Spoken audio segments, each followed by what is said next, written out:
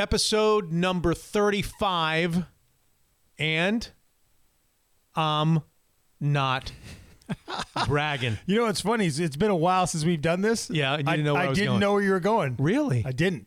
It's been a long time. It's been a long time. Are we going to be rusty or what? No. We're professionals. Am I going to... Professionals. Speak for yourself. Yeah, professionals. You might be a professional. Professionals. In the golf pick realm. I was close. You were close. Close. No 3 rounds close. No cigar. My favorite J-Ham prediction was on Twitter when you said scoring was going to be really bad on Saturday. And it was the greatest scoring day in the history of the Masters. Did you see the pin placements? I'm sorry, we're getting off topic. It's on topic. It's the same pin placements every Saturday. I saw you being all kind of special, throwing out the pin placements and trying to make hay. They put them in this pretty much the same place. You're such a jerk. Why? Because you picked Francisco Molinari. Francesco Molinari. But you said you were going to change, that you reserved the right to change, but I never heard you change. Yeah, my change would have been Brooks Koepka. Really? No, actually, in a different pool, I picked Brooks Koepka. I see. Yeah. I see how this works. You pick a guy that doesn't make the cut. But anyway, we'll keep going. We'll keep going. I haven't seen you. Hi, Mitch. I haven't seen you in a couple of weeks. How you doing? He didn't frickin' make the cut. Didn't make the cut. Number 1 player in the world. Didn't make the cut. 14 Masters. Sniff it. Trunk slam and missed a putt of like 3 feet on Friday to make the cut and missed it. The Just guy gagged. that should have been there and Yeah. the guy that you gave me grief about. Do we need to rewind 34? And you talked about Francesco Molinari. In his last 7 Masters, he's done. Do we need to recap that? I never said that. I said I didn't like the pick, but I never said anything about his last 7 Masters. fine. I don't like relatively short hitters. I bristle at short hitters at Augusta, and compared to all these other guys, he's a short hitter at Augusta, but he is an absolute machine. I just started calling him the Machine until the end. But we digress. We do. It's episode 35. It's available on iTunes and Spotify, wherever you might listen to podcasts. We say subscribe. It costs nothing to subscribe to the normal episodes. Correct. Listen and rate us. 5. Nobody's rating us anymore. No Jim. rate? No, we haven't gotten like a rating. We haven't gotten like a 5-star rating. Maybe it's because I'm not insisting and you're not insisting. We haven't gotten a 5-star rating in a long time. Our next episode will come by way of Patreon. It will be a patrons-only episode, the second episode each week, starting this week. Remember, last time you were gone playing golf. Correct. And I did a patrons-only episode, but I left it open for the world to hear so that they could figure out how to do it. This week it will not be open to. It'll be open just to patrons. All right. If you want to have access to our second show each week, you need to become a Mitch Unfiltered patron for as low as $5 a month by heading over to the website mitchunfiltered.com. There's a little thing there that says become a patron. We're getting lots and lots of questions from patrons. If you can take the shows and have them automatically feed your app, which you can, and it's very, very simple. iTunes, if you listen to the show on iTunes, on your phone, if you listen to it on an Android device, there's a way of what they say, copying an RSS feed. When you become a patron, you get an RSS feed. We give you one. And then you copy and paste it into the app where you listen to podcasts one time, and boom, done. Bam. You will get all of the patron-only shows directly to your app, just the way you get these Monday shows. All right, it's very, very simple. Table of contents on episode 35, and I'm not bragging. 86-year-old Ben Wright will discuss one of the greatest sports events you've ever witnessed in your lifetime. You need me to tell you which sport event that is? Well, besides the Masters? That would be it. Okay. Tiger Woods has come back. Maybe you don't believe that. Maybe you don't think it was all that great. You looked at me with kind of like maybe I'm just one of the greatest sporting events of our lifetime. Tiger Woods wins, and Ben Wright will discuss it. He'll be a guest, as will the new Hall of Famer, or soon to be Hall of Famer, of your 1979 Seattle Supersonics. Jack Sikma. Nicely done, Jack Sikma. And it's just a matter of time before he takes a shot at my golf game. Yeah. I'm sure he'll do so on his way to the Hall of Fame. He finally made it after all of these years, and I was thrilled. And he will join us on episode 35 to talk about the excitement of becoming a Naismith Basketball Hall of Famer. We'll talk about a number of different issues. We've got to catch up. You and I have not seen each other in a long time. The Mariners, although cold water was dumped on them this past weekend, the NBA playoffs. Your boy Jamal Crawford, I want to mention. 51. At age 39. Who's done that before? Nobody. That's it. 50 or more on 4 different teams. Yes. Who's done that? Nobody. That's right. Your boy, Jamal Crawford. I want to discuss at least a little bit the NCAA championship game. I know you must have some thoughts you can lay on us. There's a new basketball coach at UCLA. I'm wondering whether Mark Emmert wears makeup. I'm now fascinated. Now every time I see his face, I'm convinced that he's getting ready for the day in his hotel or wherever and putting on. Does he put on mascara? Man, is he wearing a base? What's going on there? The Russell Wilson deadline is here. Did you know that? When people are listening to this episode 35, the Russell Wilson deadline to the Seahawks has arrived, and I don't know at the time of this recording of any new contract extension, so we'll have to talk about that. And so many other different little topics for episode 35, which is brought to you by Zeke's Pizza. Ever wanted to sit down, watch a game, all while enjoying some great pizza, craft beer? Zeke's Pizza is for you. I'm thinking about watching the NFL draft at a Zeke's Pizza location if anybody wants to join me. Daniel's Broiler, whether it's a birthday anniversary or another special occasion, you won't find a better spot to celebrate the best steaks anywhere. Fabulous seasonal seafood, and you know it. Daniel's Broiler, world-class steakhouses. The Kirkland office of Guild Mortgage. Find the loan to fit your life. Select from hundreds of loan products tailored for your needs. 425-250-3150. That's Guild Mortgage of Kirkland, and Evergreen Golf Call, the premier wealth manager in the Northwest, right here in Bellevue, with offices in Portland and San Francisco and the Napa Valley, managing over $2 billion in assets. 2018's fastest growing wealth manager. Are you ready for episode 35? Yes, sir. Here it comes. Unfiltered.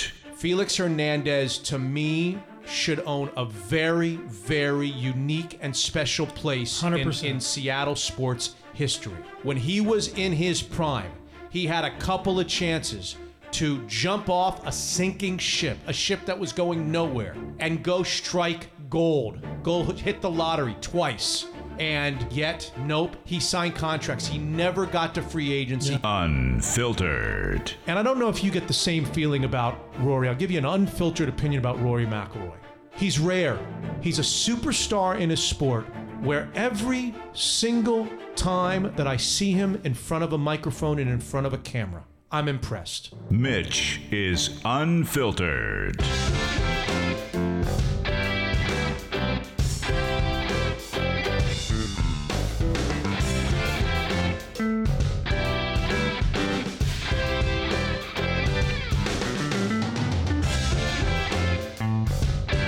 Let's take care of some important Mitch Unfiltered business before we get to naming episodes and what we saw over the weekend in Augusta, Georgia, and just how moved you were or weren't with 43-year-old Tiger Woods coming all the way back and slipping on the green jacket for the 5th time.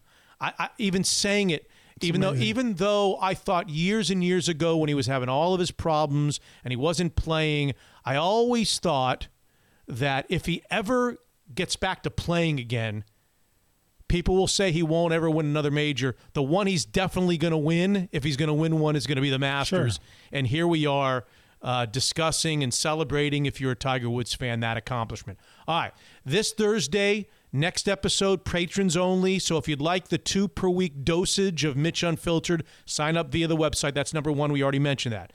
Number 2, if you are new or relatively new to Mitch Unfiltered, make sure you click on the older ones that you've missed or not heard. Those clicks help us dramatically and will keep us producing shows for a long, long time, new shows. And important to me personally, and I know important to you too, is for all the new listeners to Mitch Unfiltered. We're getting new people every day that are like, I didn't know that you had a podcast. Right. I didn't know that you had a podcast.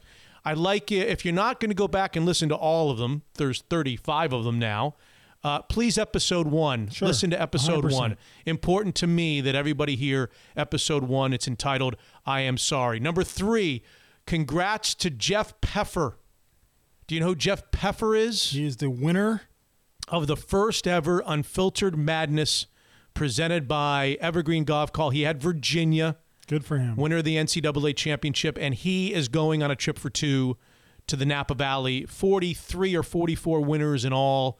Mitch merchandise going out as we speak. Right. Pop sockets. It's going to be appearing at people's mailboxes as we pop sockets, tumblers. Yeah, the whole deal. The whole thing.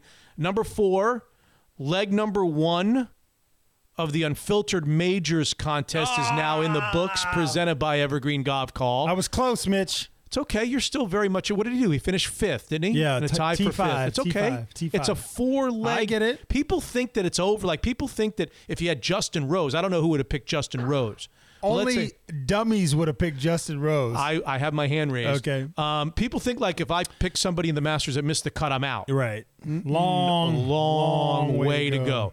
There's 4 majors. We take your 4 picks and their purse, and we put the purses together. And the guy or gal who comes up with the biggest combination of 4 purses, right. You could get a 0 for the Masters, like I did, and then pick a couple of winners in the next 3, be right there, and be maybe on your way to Pebble Beach. That's right. All right. So leg number 1 is in the books. You were asking me before we started to record. 105 out of nearly 2,000 entries had Tiger Woods. So there you have it. Rory McIlroy was the landslide most popular selection, and he actually helped them out a lot because he came back on the final day with like a little 64 or a little 68, a 4 under 68, and finished, respectable and got a little cash in your wallet. So that's leg 1 of the Unfiltered Majors presented by Evergreen Golf Call. And finally, if you'd like to see the leaderboard, the final leaderboard of the Masters, with next to each person's name how many people chose them in our contest, you can go to our Facebook page. It's the Mitch Unfiltered Facebook page. There's lots of podcast stuff, including the final results of the first leg of the Unfiltered Majors. There's pictures, there's content, there's lots of stuff. We want you to like us, friend us. Like us. Is it like us, friend us, follow us? Follow us. Mitch Unfiltered on the Facebook. Okay. We've got a lot to discuss, so I don't want to take too much time on the naming of the episode. And frankly, when you look at 35s in the grand scheme of things, you're going to say, let's not waste too much time on this because it's a bad number. It's a bad number. Locally, it's a bad number. Nationally, internationally, 35 is just weak sauce. Not a lot of good ones. Weak sauce. I only have one person in mind. Okay, and I think unless we go off the map, that some people want us to go off the map, it's going to be the guy you're thinking. Okay. All right, so Mariners, Mike Morgan, Dave Fleming, Rich Aurelia, Brandon Morrow, Mark Trumbo, Ricky Henderson. Sure. Who is considered probably one of the best baseball players to ever wear 35, although he only wore it for like 6 years, 7 years. But he wore other numbers. Huh? But I am the greatest. He is the greatest. Yes. He wore 35 for the Mariners for like 5 minutes. Yeah. Sonics, are you ready for these? Oh, boy. Zaid Abdul Aziz. Okay. I don't know who that is. Al Carlson, Chris King, Art Long, Brian Martin, Jerry Reynolds, John Schweitz, Paul Silas, Good. Leon Smith, and Kevin Durant wore number 35. Don't know if you've heard of him. I think he sounds familiar. He is. He's familiar sounding. Seahawks, some guy named David Sims in 1978 scored 14 touchdowns as number 35. I don't remember him. Deshaun Shedd. That's it for the Seahawks.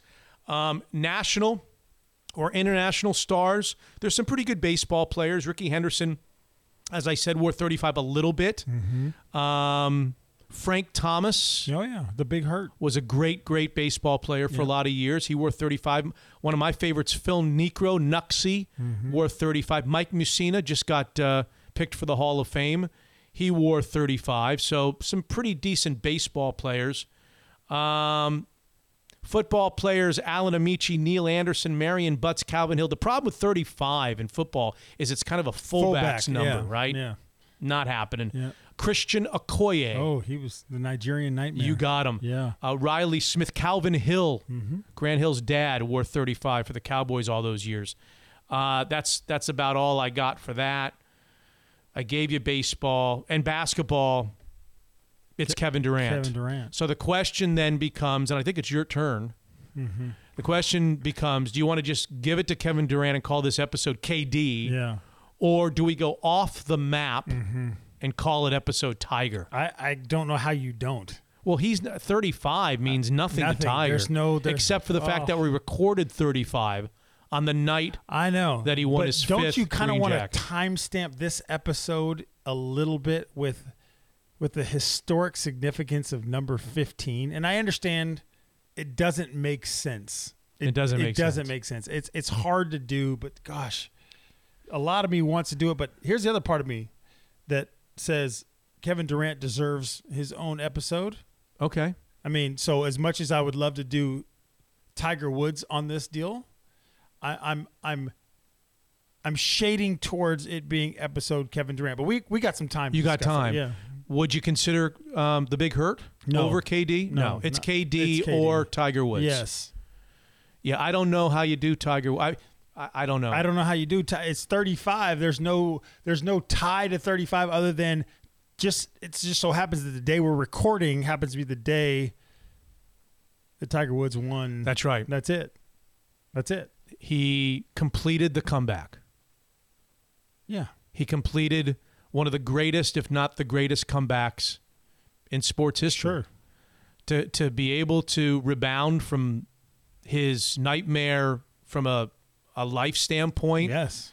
His life's problems, his physical problems, mental problems, prescription drug problems, all the different things that he has gone through in the last 8, 10, 12, 15 years.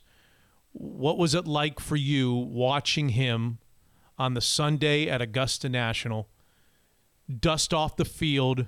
The field came back to him a little bit. People dumping the ball in the water at 12, missing putts, pressure getting to people, and then Tiger Woods rock solid down the stretch. What did it mean to you? It was unbelievable. It really was. My wife will tell you, if we called her right now and brought her on the episode, she would tell you 4, 5, 6 years ago, she was saying, you got to stop. You got to stop rooting for this guy. Really? You're too invested in trying to see him win.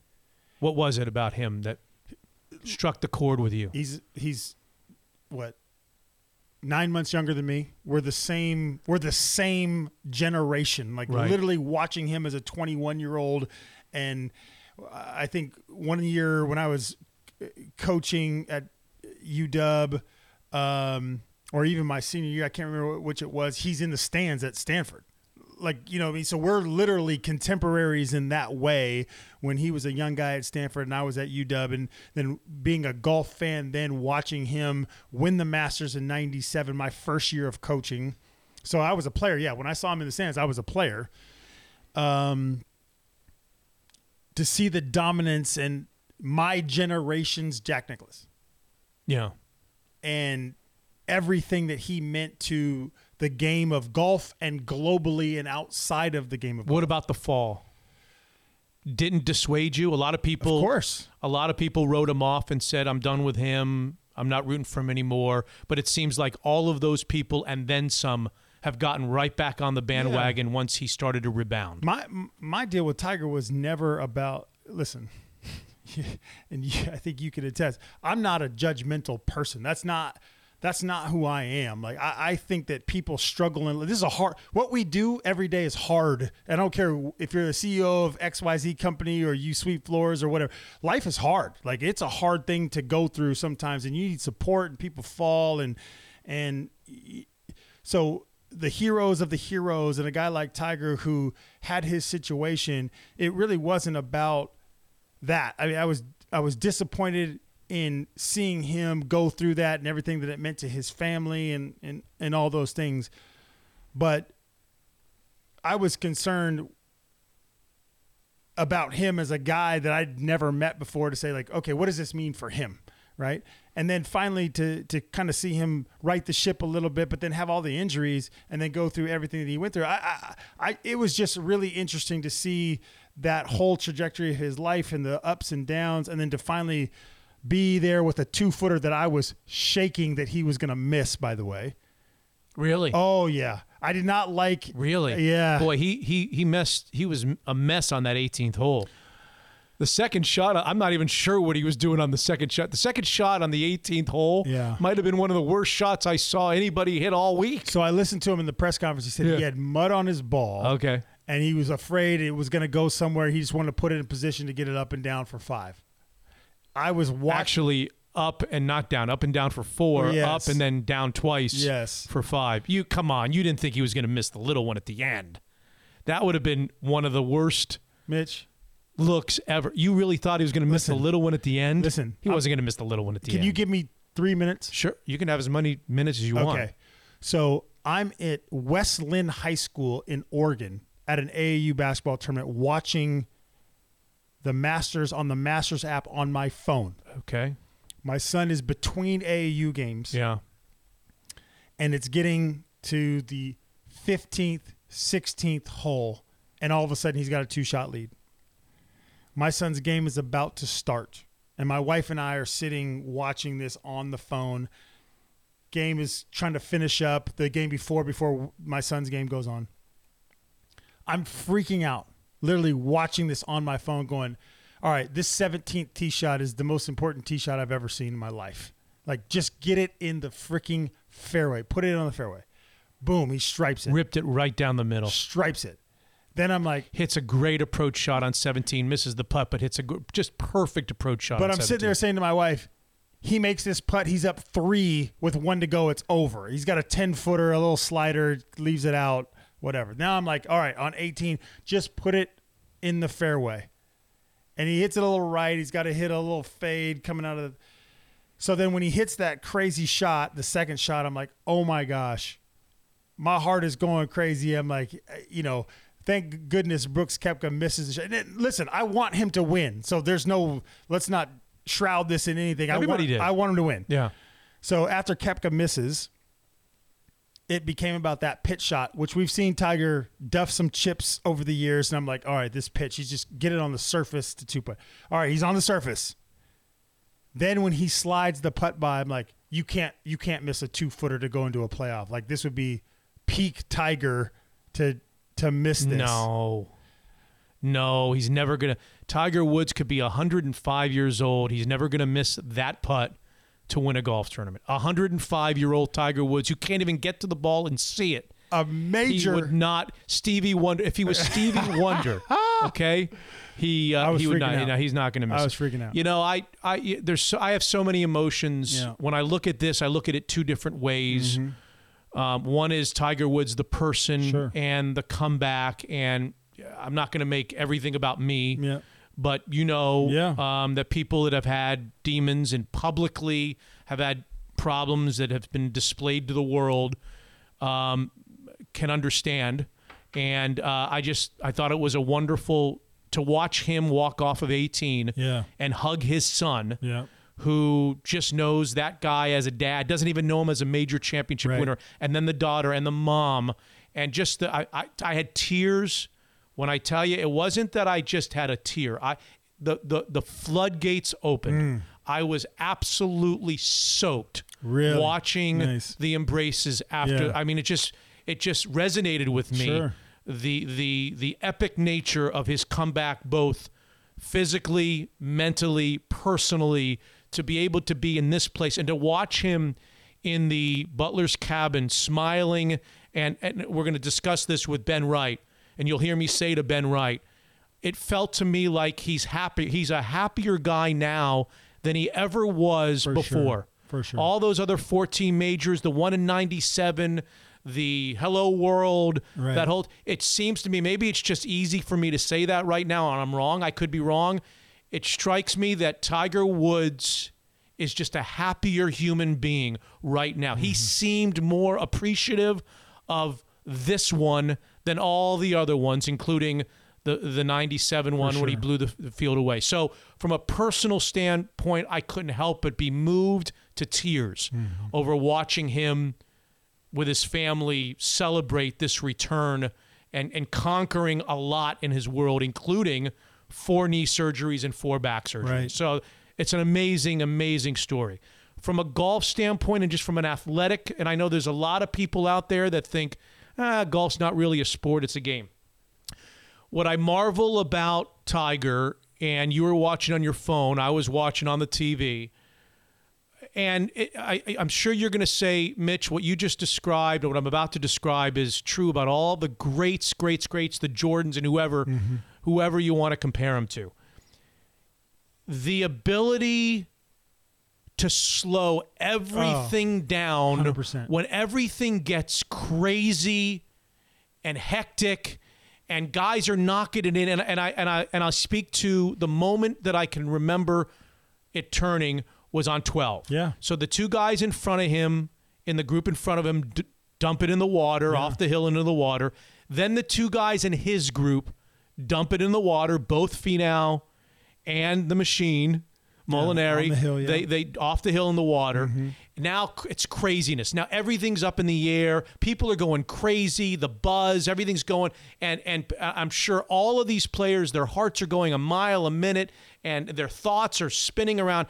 And he has this incredible ability at that precise moment to slow everything down. For sure. No one's going to ever remember the shot on 12 because it was an indifferent shot. It's at 40 feet left. But you know what? He just said 40 feet left, middle of the green, bam. And then think about every golf shot until 18 when the thing was in jeopardy, while the place was going crazy and everybody's pulse, my pulse sitting watching it on the television 3,000 miles away was jumping out of my wrist, right? Everybody's chest is pounding. Yeah. Think about the precision that he played with from that shot on. He rips one around the corner at 13. Yep. He hits a second shot perfectly on a par 5, 13 to 25 feet, 2 putts for birdie. He goes to 14 where he hit it left the whole week. Yes. He pipes it right down the middle, right into the middle of the green. 15, he hits it to the right center of the fairway, right where he has to. He hits a swooping long iron. 234. Right into the middle of the green, precisely the right weight and the right distance. 16. He nearly I thought it was going makes in. a one. I thought it was going in. He makes a 1. 17. You needed him to hit it down the middle, right down the middle. Think about the iron shot on 17. It was the perfect on a rope. Whatever he needed to do in terms of yardage there, it was to the yard, right at the stick high. Yeah. I mean, every shot from the moment things got crazy. I mean, nuts. Guys are hitting the water. Molinari is chunking chips on 15 up off the tree and into the water. Things are going crazy. Koepka's stepping away from drives. Everybody's going nuts. And he was like, his world was like slow motion. Everything was moving real slow for him. And I guess, as I said, that's why Jordan was great. Yeah. When things got crazy, Jordan could slow the game down, slow the world. He could. It seemed like Tiger just pressed a button and he was like, okay. He was like, his pulse was Lance Armstrong in his heyday. Yeah. I mean, it was like 30. It was 40. Yeah. I mean, it was nothing. And it's just amazing how he's able to do that, whether he's 43 years old or whether he's 22 years old. And that's, to me, what I marvel about Tiger Woods and the greats of the game. You're 100%. I mean, I literally, now thinking back, because during it, I was so focused on every shot. Now reflecting back, you're 100% right. Like, he literally hit perfect shot after perfect shot after perfect shot for about 4 holes. When he out 5 12, holes. 13, 14, 15, 16, and 17. Yeah, 6 6 holes. And when you say perfect shots, I'm not only talking about perfect shots. To me, it's the length. If he needed to hit a 165-yard iron shot, he hit it 165. Yeah. He didn't hit it 166 or 163. He was able to hit every golf shot, specifically the irons, the exact right weight and distance with all of this going on. And he was fired up inside. No, and yet he's able to just contain all of that emotion and go out there and slowly, methodically perform and hit every shot where he was looking. Every single shot right where he was looking, except for 18. By the time he played 18, the tournament was over. Just amazing. I mean, just amazing. So, and now, by the way, PGA, they moved from August to May, so it's next month. You know where it is? Bethpage Black. Right. You know who's won a U.S. Open at Bethpage Black? And then the U.S. Open in June is at Pebble Beach. Do you know who's won many times at Pebble Beach? Yes. And then they play the British Open at a place no one's ever seen. But, I mean, there's no telling. He's going to be the favorite at Pebble. He's probably going to, if he's not the favorite, he's going to be one of the top 2 or 3 favorites at both Bethpage and Pebble in the British Open. There's no telling. Here he goes. Here he comes. Can I ask you a question? Sure. Because you have me by, 7 or 8 years. More than that, I think. But go ahead. I just caught another one up on you. And I was not really into golf. When I was 12, that was not really my 86. thing. Yeah, that was. You're going to ask me about 86. Yeah, I'm going to ask you about 86 because people are making a lot of parallels about Jack at 46 and Tiger at 43, and I don't really know how to answer that, so I'm going to ask you. You're a little older than I am, and like I said, at 12 years old, it wasn't my thing. It was big for me. I was in college. I grew up with the boys and Nan, the daughter. Take that part out of it. Okay. Well, there's two things. In one way, it was very similar. In another way, it was very different. Okay, which one do you want first? Do you want different or similar? I want different. Different. What was different about it is Tiger Woods went into this Masters as one of the 5 or 6 favorites on the board. He was playing good golf. Right. He had won the Tour Championship in Atlanta last year. He was playing great golf last year, not great this year, but it wasn't like he was off the board in Vegas. Right. I don't know exactly where he was, but I think he was one of the 5 or 6 favorites in the field. Number 2 big difference is in the final round, he's in the last group of the day, right? He's playing with the leaders. He's in a tie for second. You got to understand, when Jack Nicklaus won in 86, he was an afterthought. People were writing articles that you can put a fork in Jack Nicklaus. He hadn't played well in years. He came, and then in the final round, he was 2 hours in front of the leaders. He came back. So he's a 46-year-old old man who's dead. It's professionally, he's dead. He hasn't done anything in years. He's not a betting favorite. He's not even hardly on the board. Right. No one's even paying attention to him. And in the final round, I don't know if he started 6, 7, 8 shots back, and he gets to 10, and he birdies 10, 11, bogeys 12, then 13, 14, eagles 15. I mean, out of just the charge. Yeah. But he's out hours in front. Right. So there's where it's so different. It's so different because of Jack was pronounced dead on arrival at the 86 Masters. Yeah. Tiger was felt like, okay, if he can put it all together, he's got a chance. People were talking Tiger. Nobody was talking Jack. In fact, there's a famous story, I don't know if you know this, of Jack reading an article, I think it was by Furman Bisher. I can't remember who wrote it, in the Atlanta Journal-Constitution. He read it on the Tuesday or Monday before the Masters, and it was handicapping all the players who could win. And then at the very bottom, it said, like, Jack Nicklaus, put a fork in him, he's done. He cut it out. He put it on his refrigerator at the home that he rented in Augusta. That's a true story. So that he could come home after every practice round and every round to see, put a fork in, like bulletin board material. So there it was very different. But I have to say to you, I can't speak for others that were around in 86 like I was that remember 86. When I watched that on Sunday, there was a lot of similarities in terms of the emotion of it, not in terms of coming from behind, starting in the final group, could he win, what kind of game did he have going in, what kind of chance, none of that. Just the emotion of, oh my God, this fan favorite who's been through so much, and just the I don't know that I can articulate it. I felt a lot of it. I felt a lot of 86 as I watched 2019. I don't know why. I just felt the same. it's very rare that I've ever watched a sports event where I was emotional. Yeah. I was emotional in 86. I was really emotional over the weekend watching Tiger. So from an emotional standpoint, there was an incredible connection for me between 2019 and 1986. I got two more quick ones. Yeah.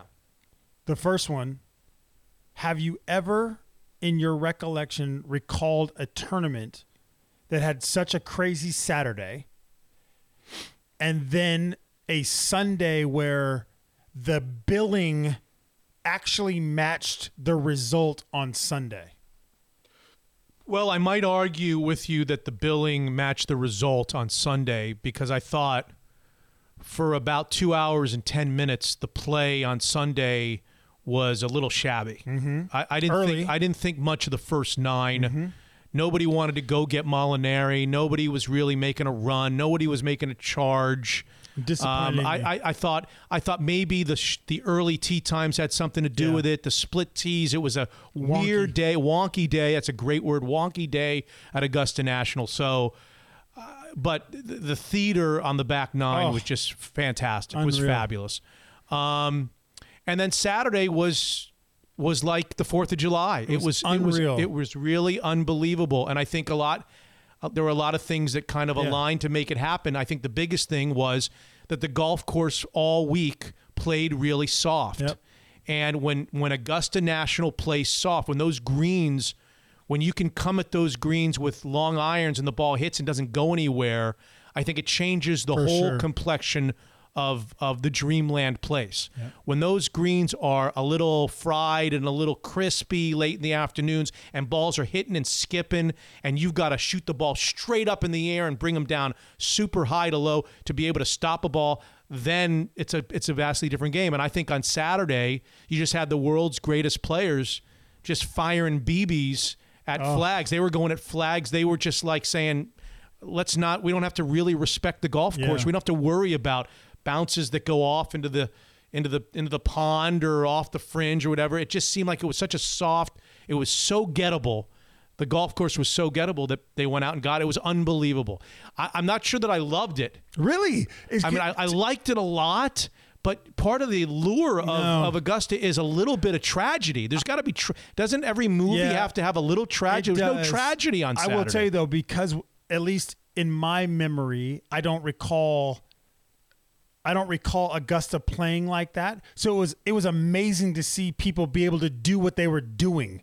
That was what was so, to me, that was what was so great about it was, wait a minute, you're not supposed to be able to hit a 5-iron into that green and have it hold. Right. Or you're not supposed to hit it on that slope and it stays there. Or things that we'd never seen before happened, which was fun. It was different. It made the tournament feel and look different, and you saw those guys shooting 64s. It was just like, what in the world is going on? Well, Ben Wright is 86 years old and was at 1 million Masters, including on the call at 86, and we'll ask him to rank this one. Yeah. And I think you're going to be interested in what he says about this one, sitting home, watching it at 86 years old in North Carolina, as compared to all the rest that he saw. I think you'll be interested in his answer to that. The great Hall of Famer Jack Sikma, well, he's going to be a Hall of Famer finally. Great supersonic, 8th pick out of, do you remember where he went to college? Illinois Wesleyan.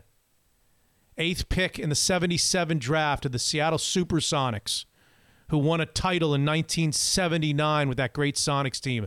He was finally elected to the Basketball Hall of Fame. He'll be inducted over the late summer and into fall next year. I think it's Labor Day weekend. He'll be inducted into the Naismith Basketball Hall of Fame, and he'll be a guest on this show. You know, the pictures are rolling in, the tweets are being sent. It seems like every day I'm hearing more and more people say Zeke's Pizza, a great place to watch sports and enjoy pizza with a Northwest flair. Throw in a great selection of craft beer, and you've got yourself a night with the wife, a night with the kids, a night with everybody. 16 locations, north to Linwood and Bothell, south to the brand new Tacoma location, which is awesome. I was there for the NCAA tournament. I was at the Bothell location for the Pac-12 tournament. If you're too lazy to go out, have Zeke's delivered. 206-285-8646. That's 206-285-8646 or Zeke'sPizza.com for your order. A Zeke's Pizza deliverer comes straight to your door, not a third party. If you're 21 or older, they'll bring beer, they'll bring cider, they'll bring both, ice cold with a shoulder cooler to boot. Zeke's Pizza at home or at one of their great locations, homegrown in the Northwest. Unfiltered.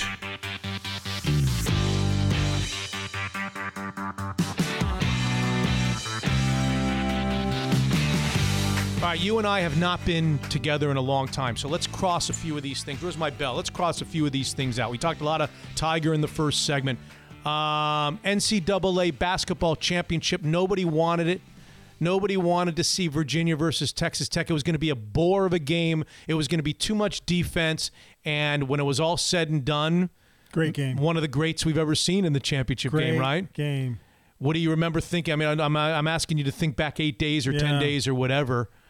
Right down to the Texas Tech had it with 2 possessions to go, and Virginia comes back and ties it. I have some thoughts about that. I'd like to hear your thoughts on Virginia and Texas Tech going to OT and Tony Bennett winning his first national championship the year after he becomes the answer to the trivia question, which will always be asked: who's the 1 seed or who was the first 1 seed to lose to a 16 seed in the first round? One of the better Sweet 16 games on in to the final that I recall in a long time.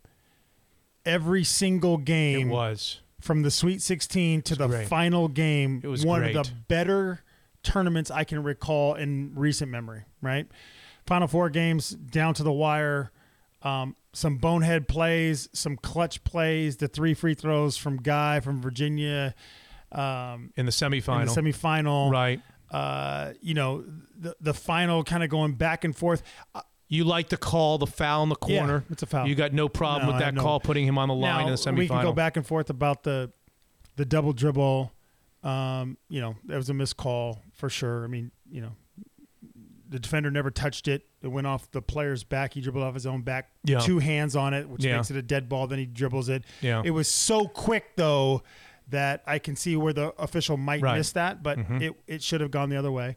But ultimately, to see Virginia kind of just persevere and grind, I do have a beef with the narrative of the redemption of the 16 to the 1. Yeah. Yeah. And here's what I'll say about that. Different team. Those 3 seniors off of last year, 2 starters, they did not win a national championship this year.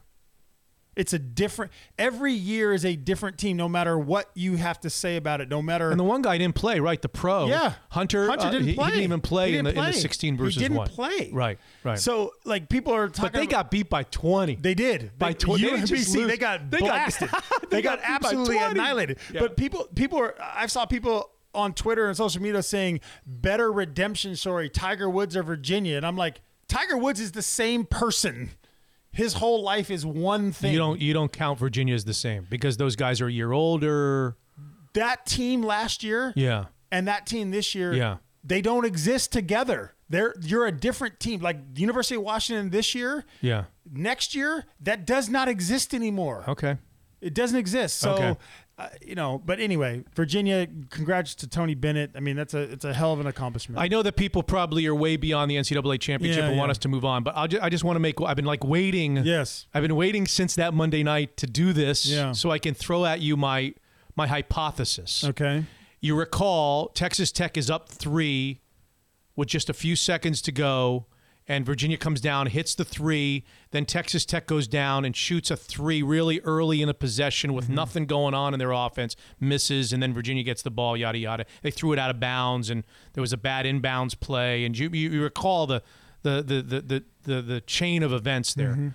I contend, and I will take to my grave, that Texas Tech's greatest attribute and what made them special this year also lost them the game.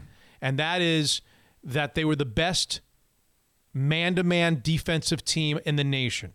As great as Virginia was on defense, nobody was better. Nobody was more tenacious. And the reason why they were in the final game to begin with was incredible team defense. I watched them play, and I was like, how can I teach my kid a little? How can we gain something from watching those guys, the way they play screens and rolls and the way they hedge and the way they jump out and the way they get back? And they just played fantastic team defense.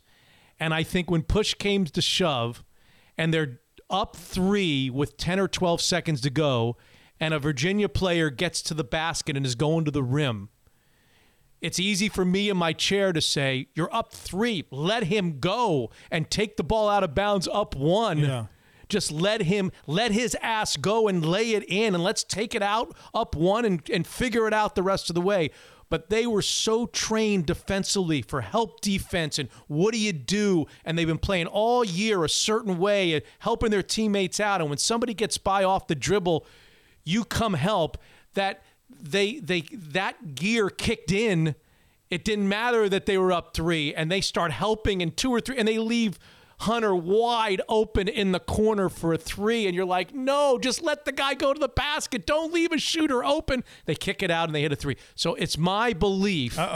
That's my belief. My belief is the reason they gave up a 3 was because they played such great defense. That's just the way they play defense, and it kind of came back to bite them because they were helping. Everybody was thinking help as opposed to we're up 3 with 10 or 12 seconds to go. Let's not give up an open 3-point shot. Here's what's funny about that to me. I had the exact opposite reaction. Really? You thought they played terrible defense on that play? I was thinking to myself, why does the guard not just go lay it up? He's got a wide open lane to take the 2, the easy 2, and instead the convergence comes, but he still could have made the layup. He kicks it out for the 3, and I'm like, no, take the 2. And then they drain the 3, and I'm like, you think Tony? Ex-coach, he's like, no. And then they come down, and the star Culver comes down. He works off it. They didn't do anything. Nothing. They didn't run anything. Just a quick 3. Yeah. And of course, it goes to overtime. And even in overtime, they got a 4-point. Texas Tech had like a 4-point lead. All right, people are done with that. You have a thought on Cronin, Mick Cronin to UCLA? I'm be fascinated to see if that works. I think he's a really, really good coach. I think that his talent base and where he's going to recruit from is going to be LA. I think if he can get players to buy into his physical, tough, trapping style of defense and the way that he wants to play. Yeah. Very different to play in the A-10 or the Big East or than the Pac-12, right? With a player that wants to just get up and down the floor and run and shoot. If he can get those guys to buy into that, it'll be really interesting. Still no Jaden McDaniels decision. I said A-10, AAC, but yes. Still no Jaden McDaniels decision. Correct. The more I read, the more I'm getting a little excited for your alma mater. Really? Yeah. The more I read, the more I'm getting just a little tinge of excitement. I don't know what Noel's going to do. I'm assuming that Noel's gone. But at some point, McDaniels is going to have to make a decision. Yeah, One of these days, he's going to have to make a decision. There's a timeline on this deal. I keep reading little things here and there, and I'm getting a little excited over the possibility. I'm starting to feel like he's bound for purple and gold. I'm just saying. I love it. I'm just saying. I hope you're right. When most people listen to this episode 35, it's going to be deadline day. April 15th, start of camp, mini camp, whatever it's called. Russell Wilson doesn't have a new contract. People are speculating. Are they going to trade him? Does he want to go play in New York? If you're watching social media, I got Jack Del Rio, former NFL coach and NFL star player, saying, I won't be surprised if he gets traded.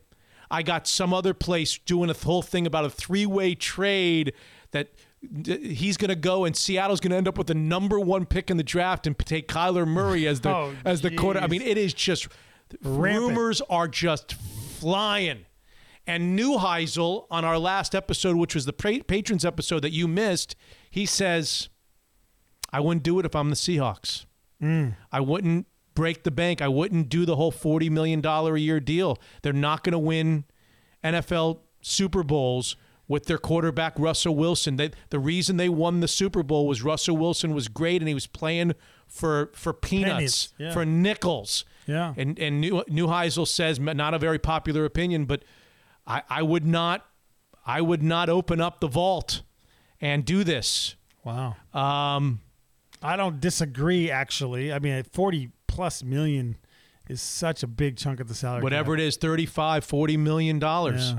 Are you going to be? He says that if he doesn't get the deal done, some websites have reported that they've been working into the wee hours. Maybe by the time this episode actually hits people's phones, this will be outdated and he will have signed a contract on April the 15th. But he says if he doesn't sign one, that's it. I'm not negotiating until after the season's over, which means his contract comes up, and that brings up, do we franchise him? Sure. Do we not? Remember, the Seahawks still have the leverage in all this. If they want Russell Wilson at whatever it is, $18 million this year, $31 million next year, and $38 million the following year, they can have him for 3 more years if they want him. They could also trade him. They could trade him right now.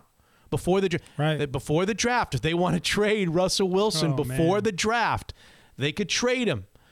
They could play him 1 more year, then sign him to the franchise tag, and then trade him at that point. There's a lot of options the Seahawks have. Do you have one favorite option? Are you, as a Seahawk fan, hoping what if you got up in the next couple of weeks and you read the story of Russell Wilson getting traded? Would you be okay with that? I'd be fine with it. You'd be okay with it? Yeah, Russell Wilson won the Seahawks a Super Bowl and should have been 2. He did his job. He cemented his legacy as a Seahawk franchise quarterback, no question about it.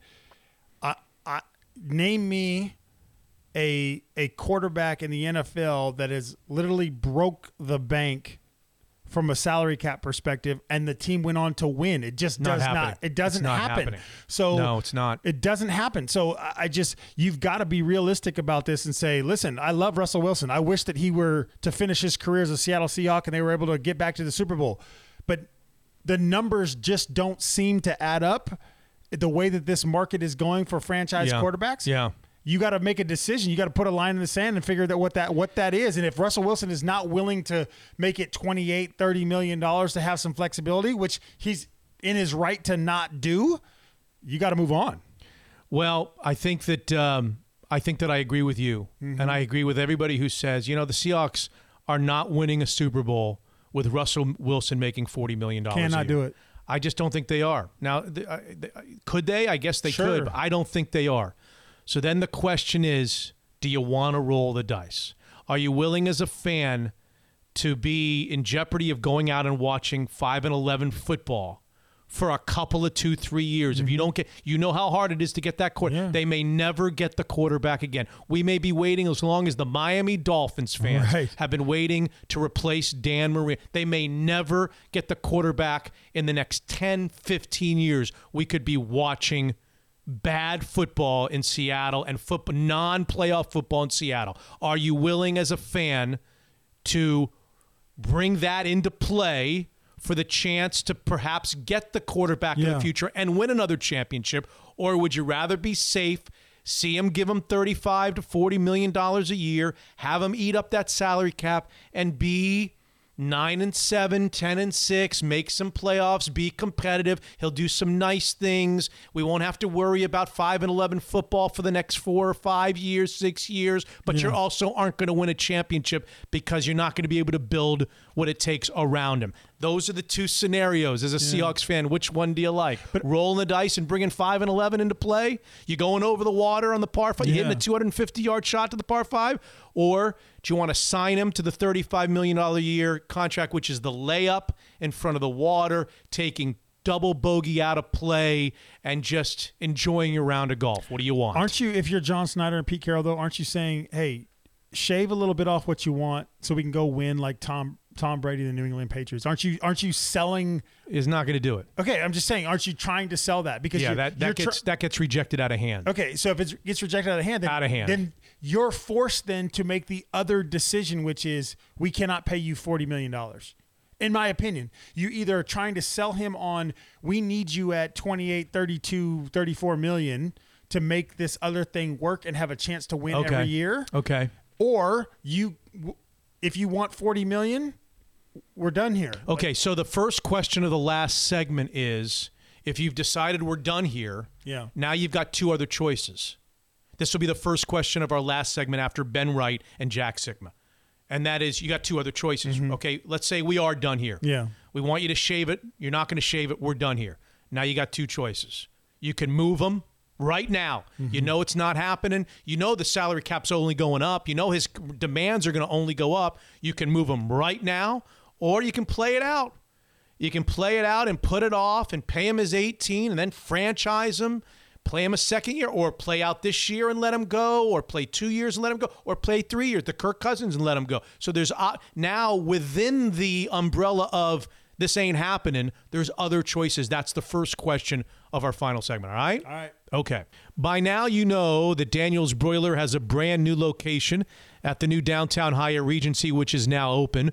While world-class hospitality makes each Daniel's special, this new downtown location is truly unique, serving breakfast, lunch, and dinner 7 days a week, and that's not all. Located within Daniel's Broiler, the Rick House Whiskey Bar, a bar within a bar, featuring 150 selections of high-end whiskeys and other fine spirits from around the globe. Located at 8th and Howell at the beautiful new downtown Hyatt Regency, this Daniel's has the largest dining room seating capacity, so those coveting Friday and Saturday reservations are more likely to come true at this location.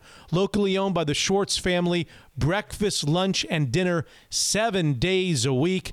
Daniel's Broiler, world-class steakhouses. Unfiltered.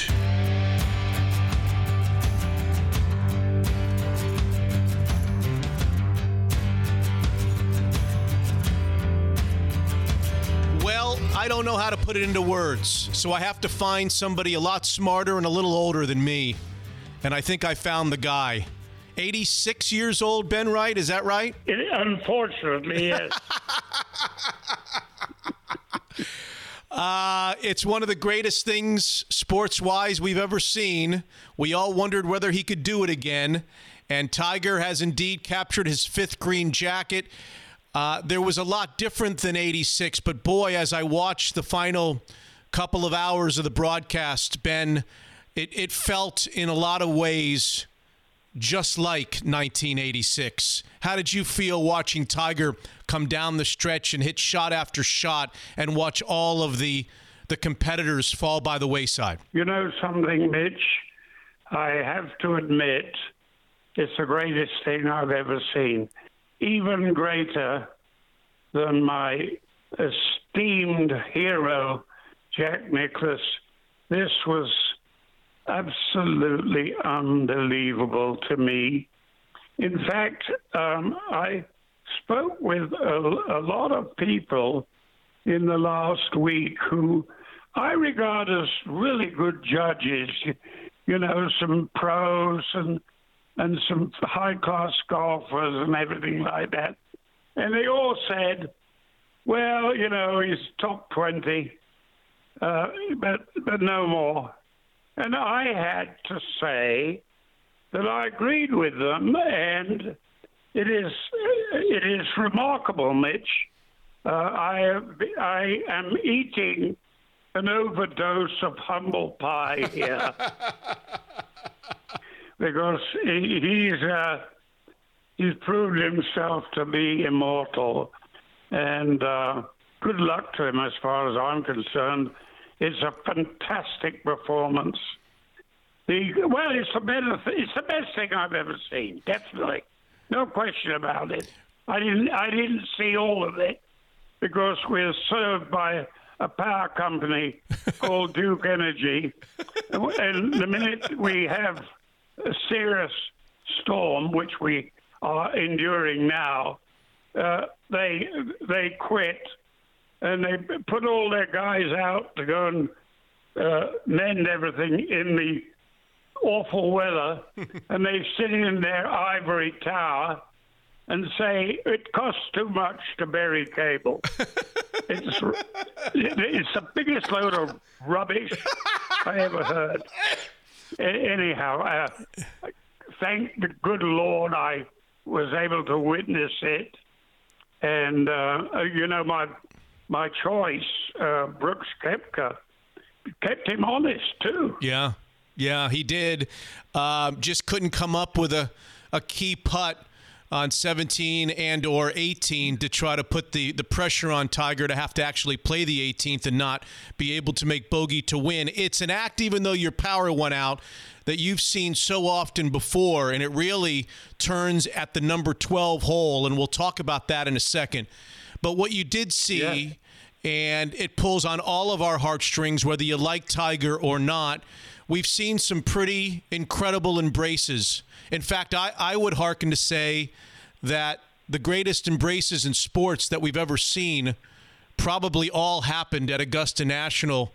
The embrace between Jack and Jackie on the 18th green, just to the side of the 18th green, as Jack captured his 6th green jacket in '86. We'll remember that.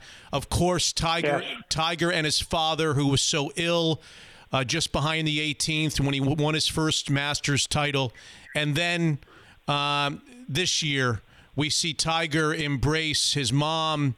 We see him embrace his 2 kids and hold them tight the way his father held him tight so many years before. It's more than sports, isn't it? It really is. It's a hugely emotional thing. And, whether you like Tiger or not, and I have my reservations because I think a lot of his troubles were self-inflicted, but I cannot ignore the total majesty of this performance. And as far as I'm concerned, it is the greatest. It's the greatest I've ever seen in a very long life of seeing great things, Mm-hmm. When we go back to the 12th hole, he's a couple. Which I missed. But you've seen it so often in the past. We come to the 12th hole, that little devilish par 3 with the pin on the Sunday traditional right pin placement, and 4 of the players in his group and the group before all hit the ball into the pond. They miss it to the right and short. It hits the slope, halfway up the slope, and comes back down and trickles into the water. And all of a sudden, a 2-shot deficit becomes a tie for the lead, and then cruising on to his 5th green jacket. What is it, Ben, in your estimation, about that 12th hole where we see so many of these world-class players hit shots? I don't know whether they're blocking them to the right and they're meaning to go left, or they're shooting right at the pin and coming up 10 or 12 yards short. I don't understand it, but we see it year after year. There's something mysterious about that 12th hole that so often makes the difference in who wears the green jacket. What are your thoughts on that hole? Well, my thoughts, first of all, that I've played it many, many times and never had that final day pin placement, but I never made worse than par, for goodness sake. And so I'm ill-equipped to talk about how difficult it is, because it was never difficult for me. But I got to say, the great Ben Hogan, I talked to him, and he completely confused me, because he was talking about the flag on 11 and the flag on 12. Mm-hmm. And he would not play his tee shot until he saw those 2 flags blowing in the same direction to tell him, that he knew which the direction of the wind was coming from. And I found that totally fascinating. And when I played the hole many, many times, I often thought of what Mr. Hogan had said, and I adopted the same attitude. I waited till I saw those 2 flags blowing in the same direction, and then I knew which way the wind was blowing. And it's a remarkable thing. And it may sound like rubbish, but it was. This is an absolutely true story, and I think it's indicative of what a great player Ben Hogan was. And by the way, why I'm so keen to reflect on Mr. Hogan was that until today, I regarded Hogan's comeback as the greatest comeback of all time. But it now has a serious rival. Yeah. And the important thing is that Tiger accepted with a great deal of grace the Ben Hogan Award this spring, earlier in the week, at the Golf Writers Association annual dinner. He accepted that award for the best comeback of the year from serious injury. So it's all part of what is going to be one of the great legends of the game. Part of the story in the final round, always the patrons' roar, the roars on the second 9 out of Augusta National. And again, we see it. We saw it with Nicklaus. There was something different about a Nicklaus roar than a roar from any of his peers. Same thing on Sunday at Augusta National, don't you think, Ben? The roars where Brooks Koepka has to step away from his tee shot at 17 because of Tiger's near hole out on 16, and different guys having to step away from putts. It's just a different. I asked the question before the final round of a lot of our listeners: how many strokes is the home field advantage worth? There really is a home field advantage in golf at the Masters, isn't there? That's very true. And you know something, I'm sure I've told you many times that when Nicklaus was winning in 1986, it was the only time in 27 years working with the legendary Frank Chirkinian that I couldn't hear what he said to me. And I'm sure that the boys who are broadcasting today experience that same problem. The noise, it's up a few thousand decibels for anything that's ever been heard before. So we're forced to ask ourselves the next question, Ben, and that's the natural next question. When we watch Tiger win at the Masters, we know there's magic between him and Augusta National. This just the way there was with Nicklaus. But his game looks awfully solid also, and one is left to wonder, the U.S. Open is at Pebble, where he won by 1 million shots. The newly remodeled PGA Championship is next month at Bethpage, where Tiger has won. He's always a threat across the pond. Is this just the beginning of the comeback, or do you think that this was the natural place for him to win his 15th major, the Masters, and he won't be able to overcome those other great venues? You know something? I think that with a bit of luck, with his health and everything like that, and with the character he's shown, I think he can get very close to Nicklaus's total of victories. I mean, it's 15 to 18. Yep. I think it could be a close run thing because Tiger at 43 and Nicklaus was 46 when he won it, as you know, in 86. I think Tiger's in incredible shape. I really do. And it now seems to be incredible mental shape. He's got rid of the yips with his chipping and all that other crap that he's put behind him. I think we could have a close run thing yet. And I admire what you say about Pebble Beach and Bethpage Black. I would say he's going to start favorite at both of those. Mm-hmm. Before you now, Royal Port Rush, right? The venue for the British Open for the first time since Max Faulkner won in 1951. That's another matter, because I don't know that he's even ever played there. But I think he has a serious chance to win PGA and Open. One of the greatest things we've ever seen in sports. Ben says in his 86 years, it is the greatest accomplishment, even better than Jack's accomplishment in 86. Tiger Woods winning his 5th green jacket at the age of 43 at Augusta National in 2019. I guess my final question is more speculative than anything else, because none of us really know.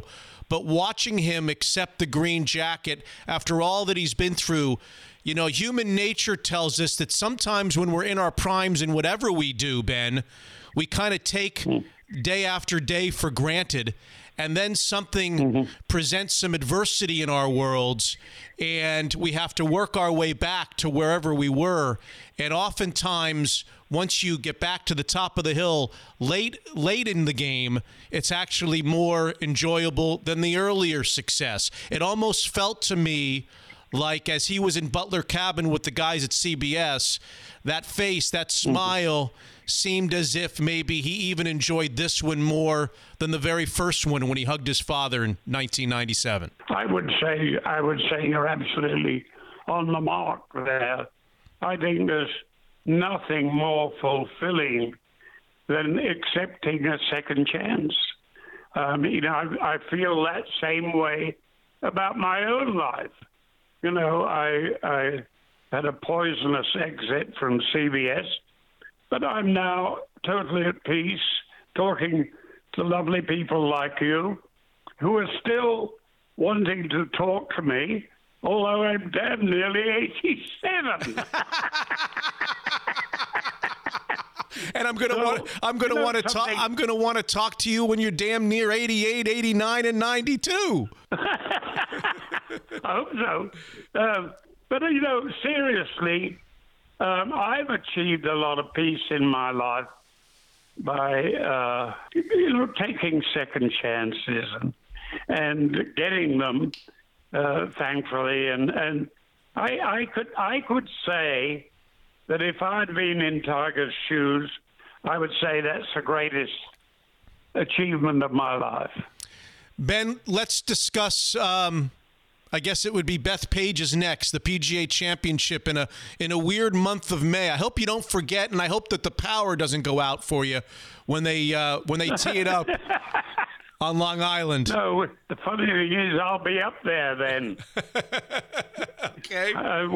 My wife Helen and I summer in Southampton, Long Island, and I was guest of the USGA, as was she, at the Shinnecock Open last year, and I'm hoping I might be invited to the Bethpage.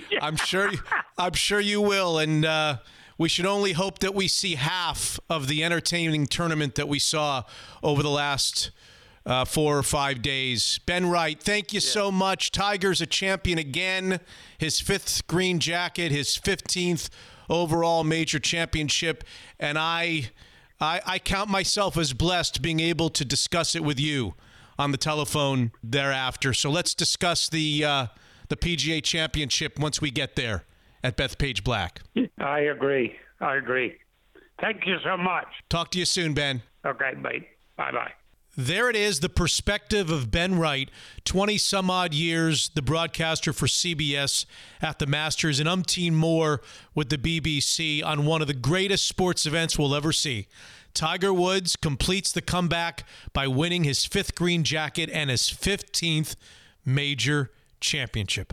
Unbelievable. Our newest sponsor and partner, as the case may be, is the Kirkland office of Guild Mortgage. I am thrilled to have Jordan Flowers and his group join us as a partner of Mitch Unfiltered. Guild Mortgage, a top 10 mortgage lender in the United States, 55 years and counting as a mortgage bank, one of the oldest, long-lasting mortgage banks in the entire country, focused on the clients and programs that are responsible responsible and safe for the consumer. This is the winner of the 2017 J.D. Power and Associates #1 mortgage lender in customer satisfaction. If you are contemplating purchasing a new home, you owe it to yourself to check out Guild Mortgage before you do anything once and for all. The Kirkland office of Guild Mortgage, by the way, has 4 different top 1% loan officers in the United States. An office is overlooking Lake Washington. Find the loan to fit your life. Select from hundreds of loan products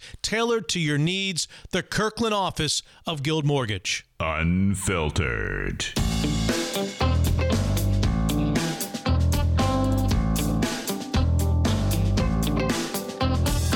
All right, episode 35 continues. Don't forget, the next episode will be a patron episode on the Patreon website for all you patrons out there. Joining us on the Zeke's Pizza Hotline is an old friend, and what an honor. He just recently was named to the Naismith Basketball Hall of Fame. All these years later, the great Sonic forward center, Jack Sikma, is our guest. Jack, congratulations. What took so long? I don't know, and I really, at this point, don't care. I'm in. So it's fantastic, and especially, when you get an honor where it's all your peers are the ones that decide whether you're worthy. And so when the call came, I was ecstatic, and it's been a little bit of a whirlwind since then. But I'm enjoying every minute of it. And all the time that you and I have been together, I don't know if I've ever really asked you how important it was to you. It almost, I guess, seemed like it wasn't going to happen. I'm assuming you kind of gave up at some point, or maybe you didn't. Tell us how important this honor was, and at some point along the line, did you just throw your hands up and say, well, I guess I'm going to come up just a little short? I never got frustrated with it, and I didn't view it as anything more than just the ultimate honor, but it didn't define what I did on the basketball court. And so I didn't fret about it. I think some things began to fall in place for me, though, as far as the timing in that. There has been a few players recently who have gotten in from kind of my generation in the game. I also had a few people who really helped get the ball rolling. My college coach, Dennis Bridges, basically was on the first-name basis with everybody at the Hall of Fame about getting why isn't Jack in? Look at his career, honors, whatever. And then I had a number of people write some letters on their own. They felt the same way. I've been working with Toronto in the last 3 years on a consultant basis, and I've spent a lot of time with Wayne Embry, who is one of the pillars of NBA basketball from the sense of both his playing days and then really being the first black hired in the front office to run an organization in Milwaukee in the early 70s. And a contributor to the game in so many different ways.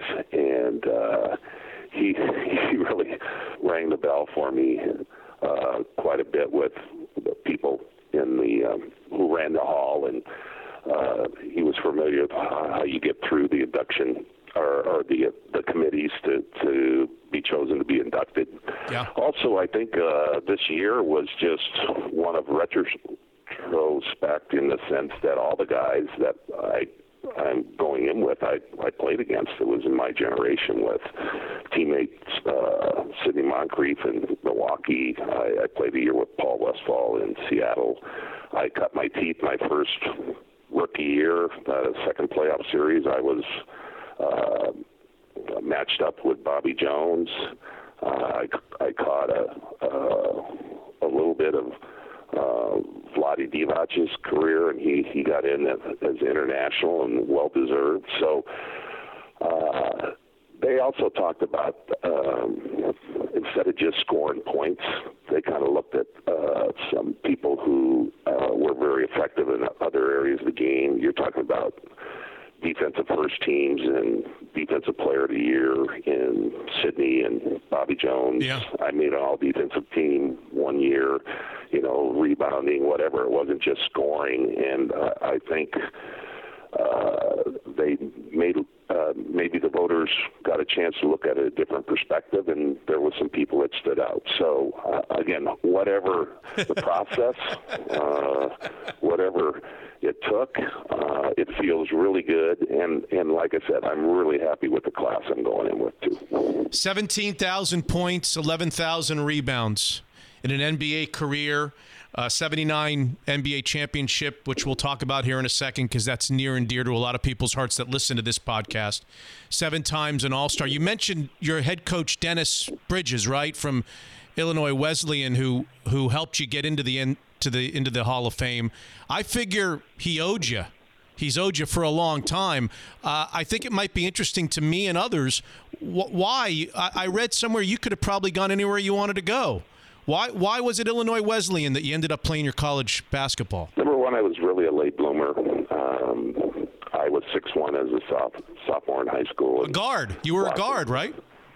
I was guard. I played the wing. I was a shooter facing the basket, and then I grew, I think, 4 or 5 inches 2 years in a row, and all of a sudden I'm a big, gangly, skinny center playing inside, in which in high school,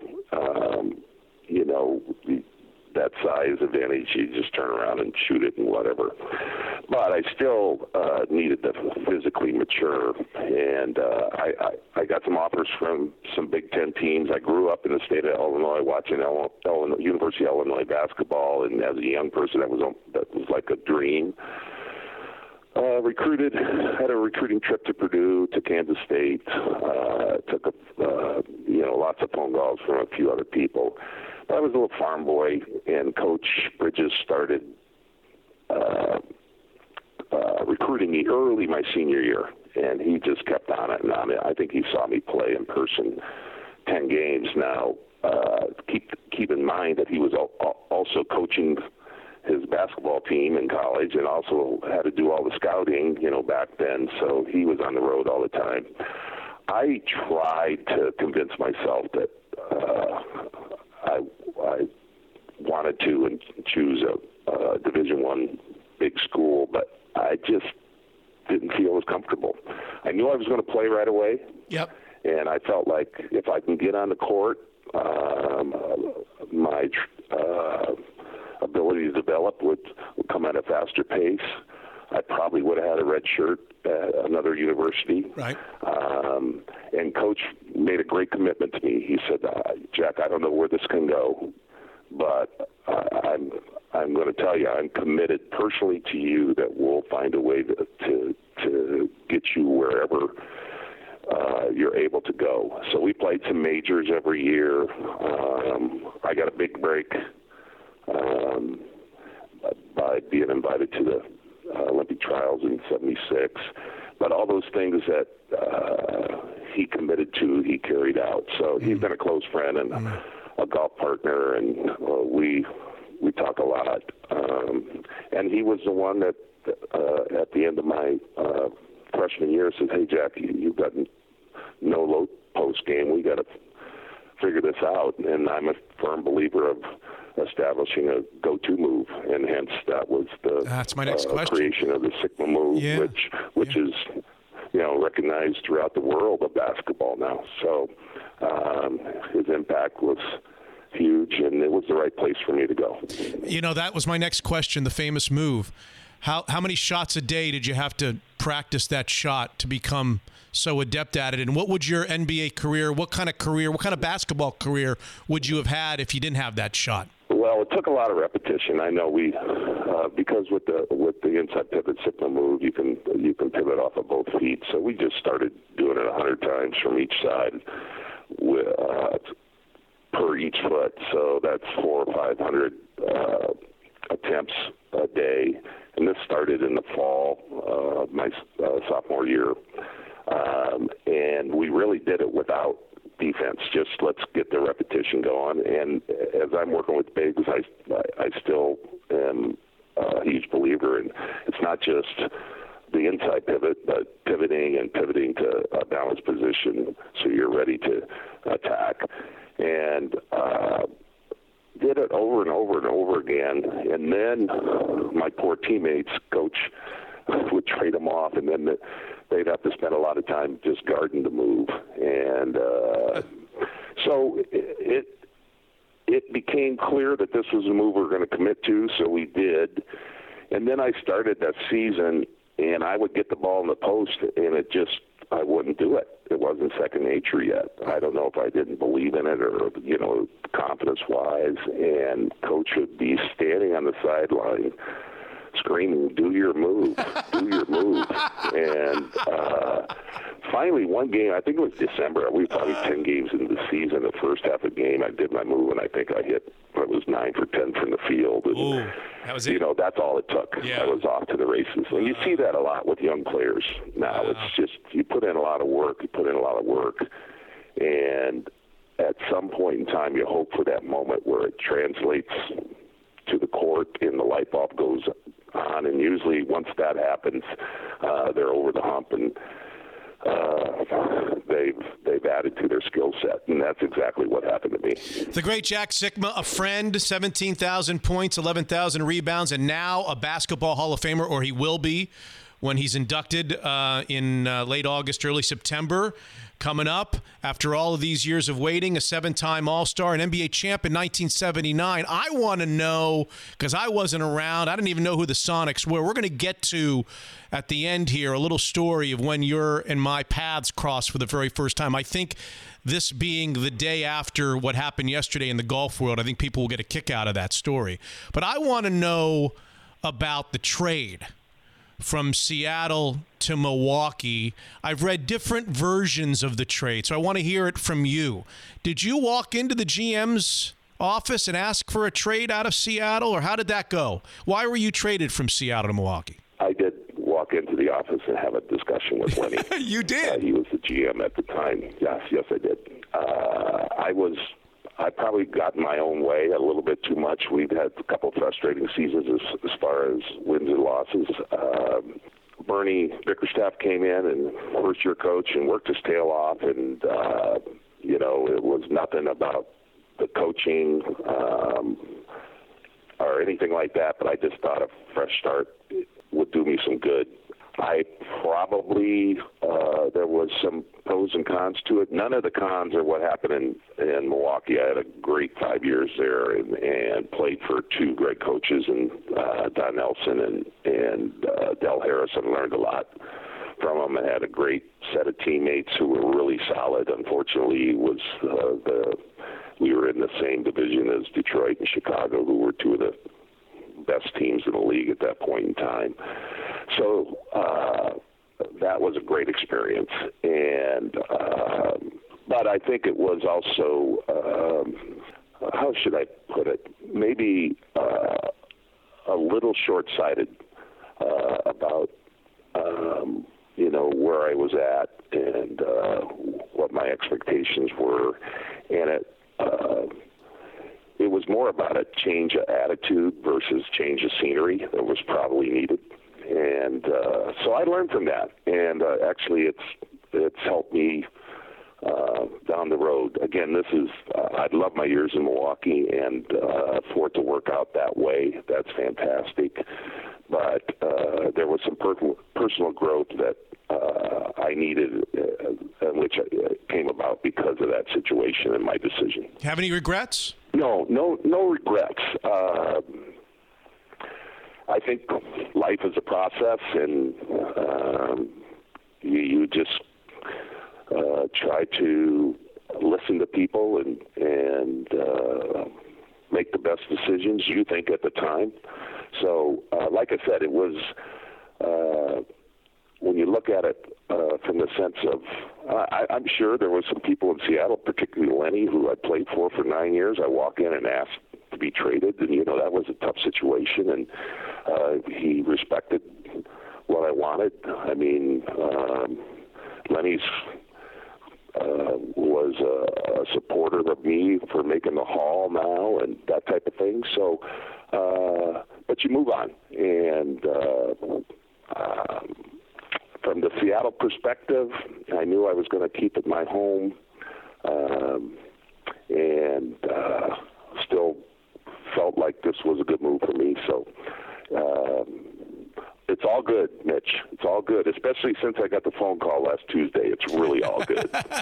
Well, you and Sean and the boys have been terrific assets to the Pacific Northwest and the community all these years, and I felt so happy for you, and it's a long time coming, and I congratulate you. I'm very excited that this worked out the way it should have. Now, before you go, I know the kind of fan, anybody who knows you knows that you have a passion, and that's the game of golf. You love to play it. You love to watch it.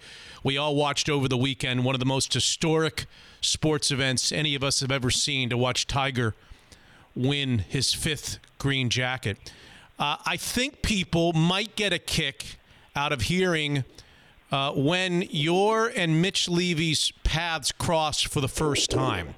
What year was it that you and I saw one another for the first time? What year would that have been? I think it was 1980 or 81. I can't tell. Oh, well, say it's 80. Well, I think okay. I think what's evident, it was more memorable to you than for me, as far as. No, that's not necessarily true, because you're going to tell people why it was better. The basketball camp part of it, where I met Mitch Levy. Now the morning of the camp. No, wait! Don't jump! Don't jump! Okay. Don't jump the story.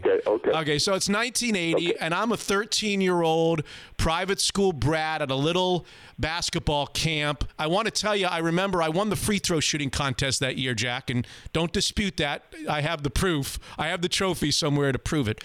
It should translate better to your putting then, shouldn't it? Yeah. So okay. So I'm a 13-year-old private school, probably 7th grader at a little school basketball camp in the summer of 1980, and all of a sudden they open the doors, and this giant of a human being comes walking through the doors in North Palm Beach, Florida, 1.5 million miles away from the Pacific Northwest. This blonde, this big guy, I've never seen a guy this size in my life face to face, comes walking in, and he's wearing his 43 green and yellow jersey, the whole kit and caboodle, the top, the bottom, the really short shorts, the sneakers. He comes walking into the gym, and he takes pictures, and it turns out it's the great NBA champion Jack Sikma. Now, many years later, I told you this story when I met you 100 years later as a friend here in the Northwest, and I said to you, why in the world did you come across the country to show up at a little South Florida gym to take pictures at a basketball camp? How much could they have had to pay you to come across and do this 3,000, 4,000 miles away? And you then told me the story. Tell the story of our listeners. What got you to get on that plane and come take a picture with us? Well, back then I was just a couple years into the league, and I was talking to my college coach, Dennis Bridges, again, about the fact that I was considering changing represenation. Mm-hmm. And so he was asking questions and so forth, and he said, I just talked to a buddy of mine down in Florida that lives next door to Jack Nicklaus, and Jack was then had been with Mike McCormick, and he had decided, I think, to go on his own and do the Golden Bear thing, and of course, look at the success in that decision. I'm going to call him and see if maybe we can get an hour of Jack Nicklaus's time for you to just talk to him and what his experience was and what to be careful of and what to look out for and that type of thing. Yeah. So sure enough, the calls were made, and I was in doing my basketball camp in Bloomington, Illinois, which I did every summer after the season was over. And Coach got it set up, so we got a chance to spend an hour, if we got down there, to talk with Jack Nicklaus. But he only asked one thing from me, and that, of course, his kids went to school with you, and Mickey Neal had a basketball camp, and he wanted me to speak at the basketball camp. So, shoot, that's easy. I mean, I think I could deal with some seventh graders for a period of time, and I enjoyed that, and it was an easy decision. So we came down, and this is why I think it was 1980. Okay. We came down and talked with Jack. It was on a Monday, and it was either that weekend or the next weekend when he won at Ultra Straw, which would have been what, the Open? Yeah, it would have been the U.S. Open, I think, in June of 1980. I think you're right. Yeah. Yeah, and that's why I'm pretty sure it was 80. Okay. So anyway, I had a great conversation with Jack and in his office, and he was very gracious and whatever. And of course, Coach and I brought our golf clubs too. So after it was over, we hurried over and got the camp responsibilities out of the way. And again, I'm tongue-in-cheek here a little bit. I enjoy working with young people and doing the camps and so forth. And I guess you and I took a picture at some point in time. We did. And then we went out, and I believe Jack's course at home was Frenchman's Creek, or what was it? Lost Tree Village, probably. There was a Frenchman's Lost Creek. Tree Village, okay. Yeah, you could have played Frenchman's Creek or Lost Tree Village. That's I did. We played Frenchman's Creek. And, with Jack? Not with Jack. No, not with Jack. No, Jack was there practicing, though. Yeah. He was on the range working away. And so we got a chance to play and then spent the night and then came back. So it was a memorable trip, and I've run into Jack a couple more times at some events in Seattle with his opening up golf courses or whatever, and we chatted about it, and he's laughed. But, it was startling when I met you for the first time. We started talking, and you brought that up. It's a small world. It's a very small world. So if you were to rank the three items from that trip, the hour with Jack in his office, the round of golf at Frenchman's or Lost Tree, and getting on one knee and taking a picture with 13-year-old Mitch Levy, how would you rank them 1 to 3 in terms of level of enjoyment? Do you really have to hear that from me? Do you? That's pretty evident. I will say this: I enjoyed Mickey Neal. He seemed like a great guy, and we chatted. And again, kids were polite. And, some 7-footer unexpectedly walks in. I would take it. I still had the straight hair back then. Yeah, I think so. I wasn't in the. Yep. So yeah, I think so. Anyway, it was a fun trip and a great experience. Jack, I am so happy for you and Sean and the boys. What a great honor. What a well-deserved honor. I'm hoping to make the trip back there so I can be somewhere in attendance and cheering you on from the back of the room. I've gotten to know you and your family over the years, and you're special, special people. Congratulations. A job well done, and what a great few months it's going to be as we count you down to entering the Naismith Basketball Hall of Fame. Mitch, thank you very much. It's going to be an exciting time. It's going to be a lot of fun. And also, way to go with the podcast. Really enjoy it. I'm a listener, and you and J-Ham do a good job. Thank you. Keep it up. Thank you. Talk to you soon, Jack. Thanks so very much. All right, Mitch. Thanks. The terrific Jack Sikma, who enters the Hall of Fame after all of these years, the 8th overall pick in the 77 draft, went to the NBA Finals in 78, lost to the Bullets, turned around and went back in 79, and beat the Bullets, bringing Seattle an NBA championship in 1979. We'll get J-Ham back in here in a minute. Evergreen Golf Call has not wasted a minute, making an incredible mark on our podcast, Mitch Unfiltered. First, Tyler Hayes said we want to give away 3 grand prize trips to the cities where we have offices, Napa Valley, San Francisco, and Portland in the first first ever Unfiltered Madness contest presented by Evergreen Golf Call. Now they're doing it again, stamping their name on the Mitch Unfiltered Majors Challenge, which culminated at least with the first leg, the Masters, the first of 4 legs. The Masters is now in the books with Tiger winning. Don't forget, you want to make additional picks in the PGA Championship in May, then the U.S. Open, and then the British Open in July. Even if you didn't get a pick in for the Masters, you can still win the all-expense-paid trip for 2 to Pebble Beach, courtesy of Evergreen Golf Call, the premier wealth manager in the Northwest, managing over $2 billion in assets, the fastest-growing wealth manager in 2018 by the Puget Sound Business Journal, just one of the 2018 top advisors in America in the Financial Times. Check out what Evergreen Golf Call does so very well at evergreengolfcall.com. That's Evergreen, GAVEKAL.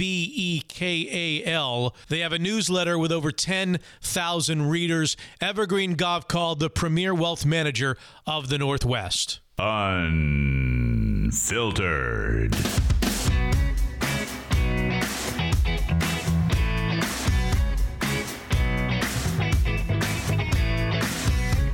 The always colorful Ben Wright and Jack Sikma. Do you remember Jack Sikma as a player? I mean, you probably do a little bit, maybe more with the Milwaukee Bucks than you do with the Sonics, because you're 43 and they won it in 1979. And the story of Mitch Levy at age 12 or 13 running into Jack Sikma in North Palm Beach, Florida. Hilarious. I have the picture. I got to find the picture. I got to post it on Twitter or on the Facebook page. If I could just find it again. I brought it when I met Jack. The picture was discussed in our interview. When I met Jack 25 years ago and we became a little bit friendly, when I went home on a visit to visit my mom and dad, I went through all the pictures and I found it and I brought it and I showed him and Sean. That's hilarious. They laughed like you would not believe. And I don't know where I've put it since. It's somewhere in this house. Yeah. I've got to post the picture of 12-year-old Mitch Levy and Jack Sikma in his uniform in 1980, him on his knee with the blonde hair. That's so just good. After winning the NBA title. Anyway, and then there's Ben Wright, who called it the greatest. Yes. The greatest performance he's ever, the greatest event, the greatest Masters, better than Jack, better than them all, the greatest that he's ever seen. All right. Before we went to the interviews, we were talking about Russell Wilson, and you and I kind of agree that we wouldn't do it. Mm-hmm. I don't want to put words. No, wouldn't do it. We're not doing it. Wouldn't do it. If it's $35 million a year, it's the biggest contract in the history of the NFL. It's all this guaranteed money, and it's going to take up a huge chunk. And if he wants 5-6 years, you and I are like Neuheisel. We're not doing that, right? The only caveat to that is this. Yeah.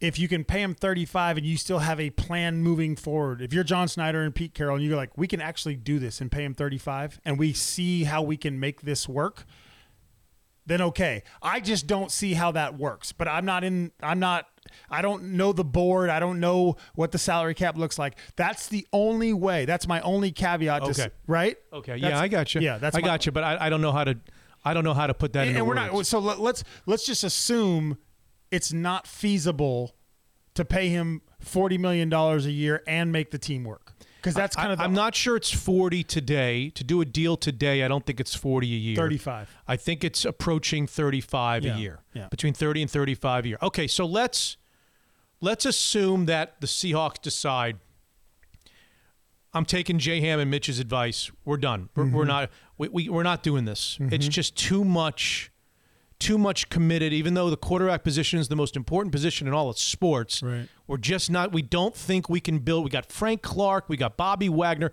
We don't think we can build a winner around him by giving him this much guarantee and having him count against the cap as much as he. Okay, so now that brings up the next question, the next layer of options.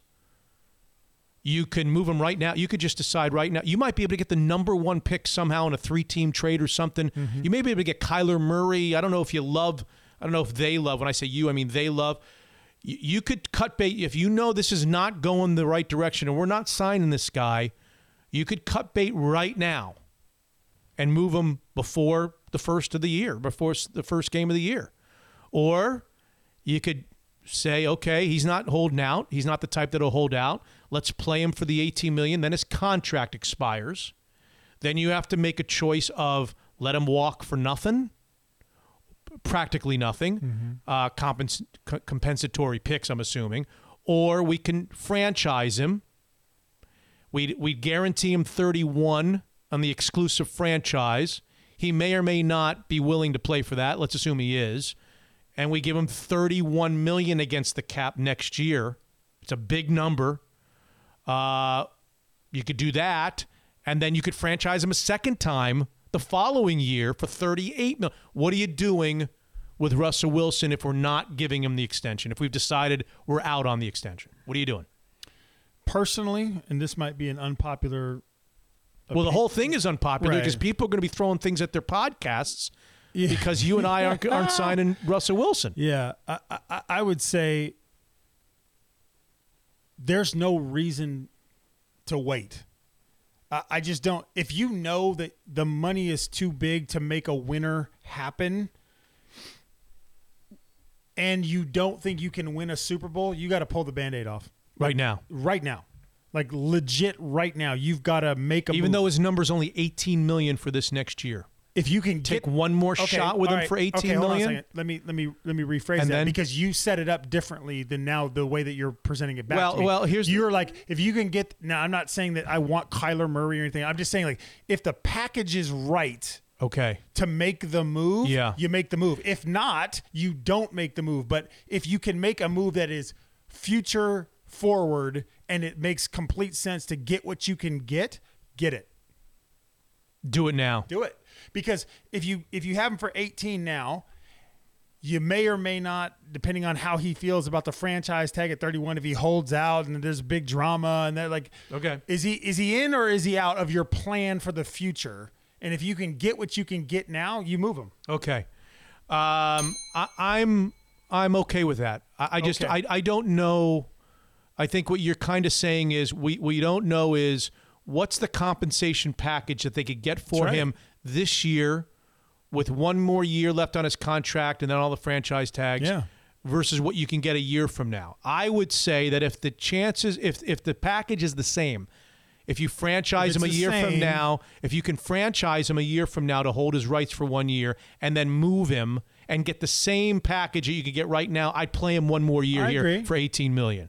I don't know that that's the case, though. You may lose what you can get back by using him for the year. But you know what? It's going to be fascinating to see. And again, all this may be for naught because at the time the people are listening to this episode 35, he could sign a deal. He could have already signed a deal, and then what do? I'm sorry, we're recording this at a time that he hasn't signed the deal. All right, NBA playoffs have start. You're an NBA guy. Give me the finals. Give me who's going to play in the finals. Who's going to win the NBA championship? Bucks, Warriors.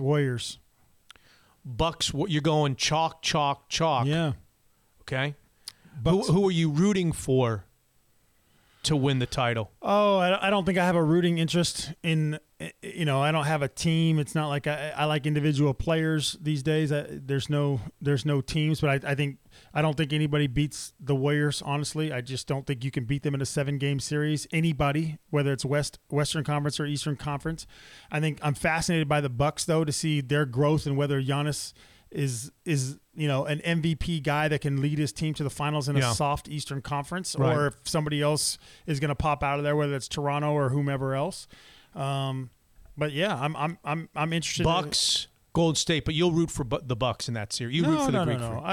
I'd like to see still the Warriors. Yeah. All right, because it's the end of their era. I think they're done. Okay, before you name the episode and you've got a decision to make, I just want to point out that a 13-2 Mariners team and a 2-13 Mariners team have one thing in common, which is can't beat the Astros. It doesn't matter whether you're 159-1, and you got 2 games to go. You can't beat the Astros. Oh. They haven't been able to beat the Astros. They never can beat the Astros. They ain't beating the Astros. We found that out. All right. Episode Kevin Durant is in the books. Really? I didn't get a ding. We didn't even get a closeout. Well, that's not the close. You got to say why you're doing what you're doing. You got to. He's the only 35. I thought you were going to go off with Tiger. No. Nope. To chronicle, people are on Twitter saying, "Don't do this. No. Give it to Tiger." No. By the time this show gets to episode 82 or 83, then it'll be Tiger. Because he's going to win more majors. Because he's going to pass Sam Snead's all-time major victory. How about PGA when he passes Jack Nicklaus? Is he going to?